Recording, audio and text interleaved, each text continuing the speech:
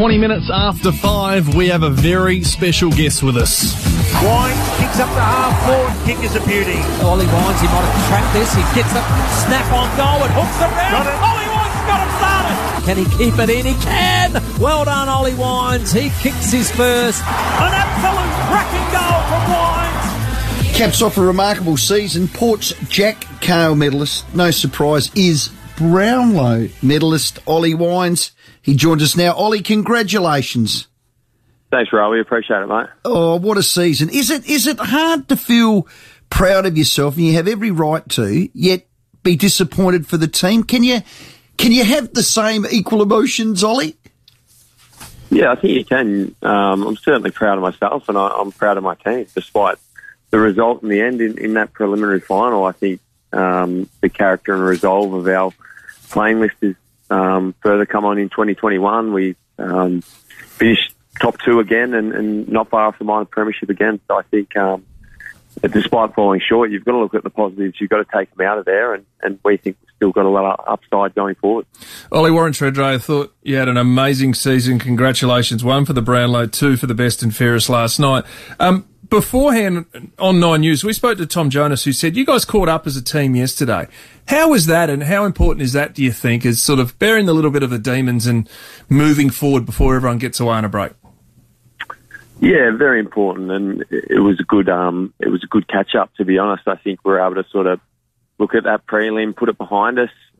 We didn't solve all the big questions that came out of that, but I think we just sort of got it through each other that it was a loss, but there's plenty to come out of it. And then after that, we sort of looked at the whole season and we finished off looking at the opportunities we have going forward, which there are so many of.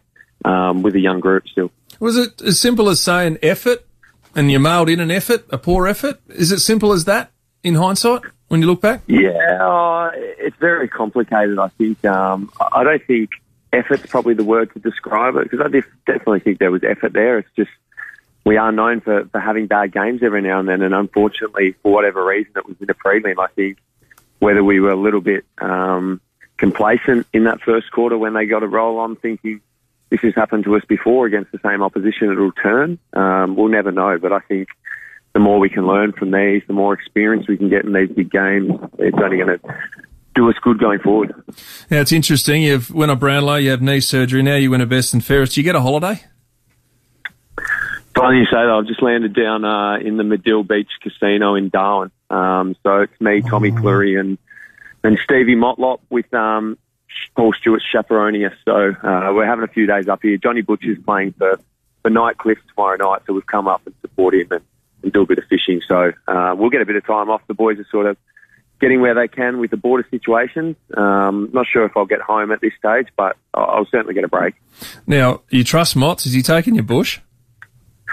Well, he's taking us fishing tomorrow. We were going to go shooting for some magpie geese tonight with him, but we got here a little bit late, so we've got a fishing charter hooked up from him tomorrow, so fingers crossed we can get some big barra or something. That magpie geese is a delicacy, Ollie. If you can get to do that, that is something special.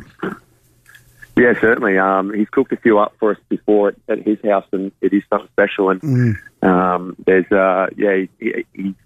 I think he's got plans to go out over the next couple of weeks while he's up here, so might have to get back up with him. It's barra season also in October and March. They're the 2 best months. Just on that, Paul Stewart, does he not have the best job in the world? He's your chaperone. Did you personally ask for that, Ollie?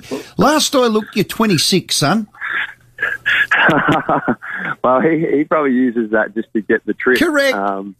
He certainly does. We're all old enough. Me, Tom, and Mott's obviously pretty old, and we can sort of handle our own. But he's got some family up here that he's jumped on board for, and we'll have a good time. He's not using the old David Armfield chaperone trick where he'd come on footy trip with us and then still put it in his work, and then he'd get holidays once he got back. He's not doing that, is he?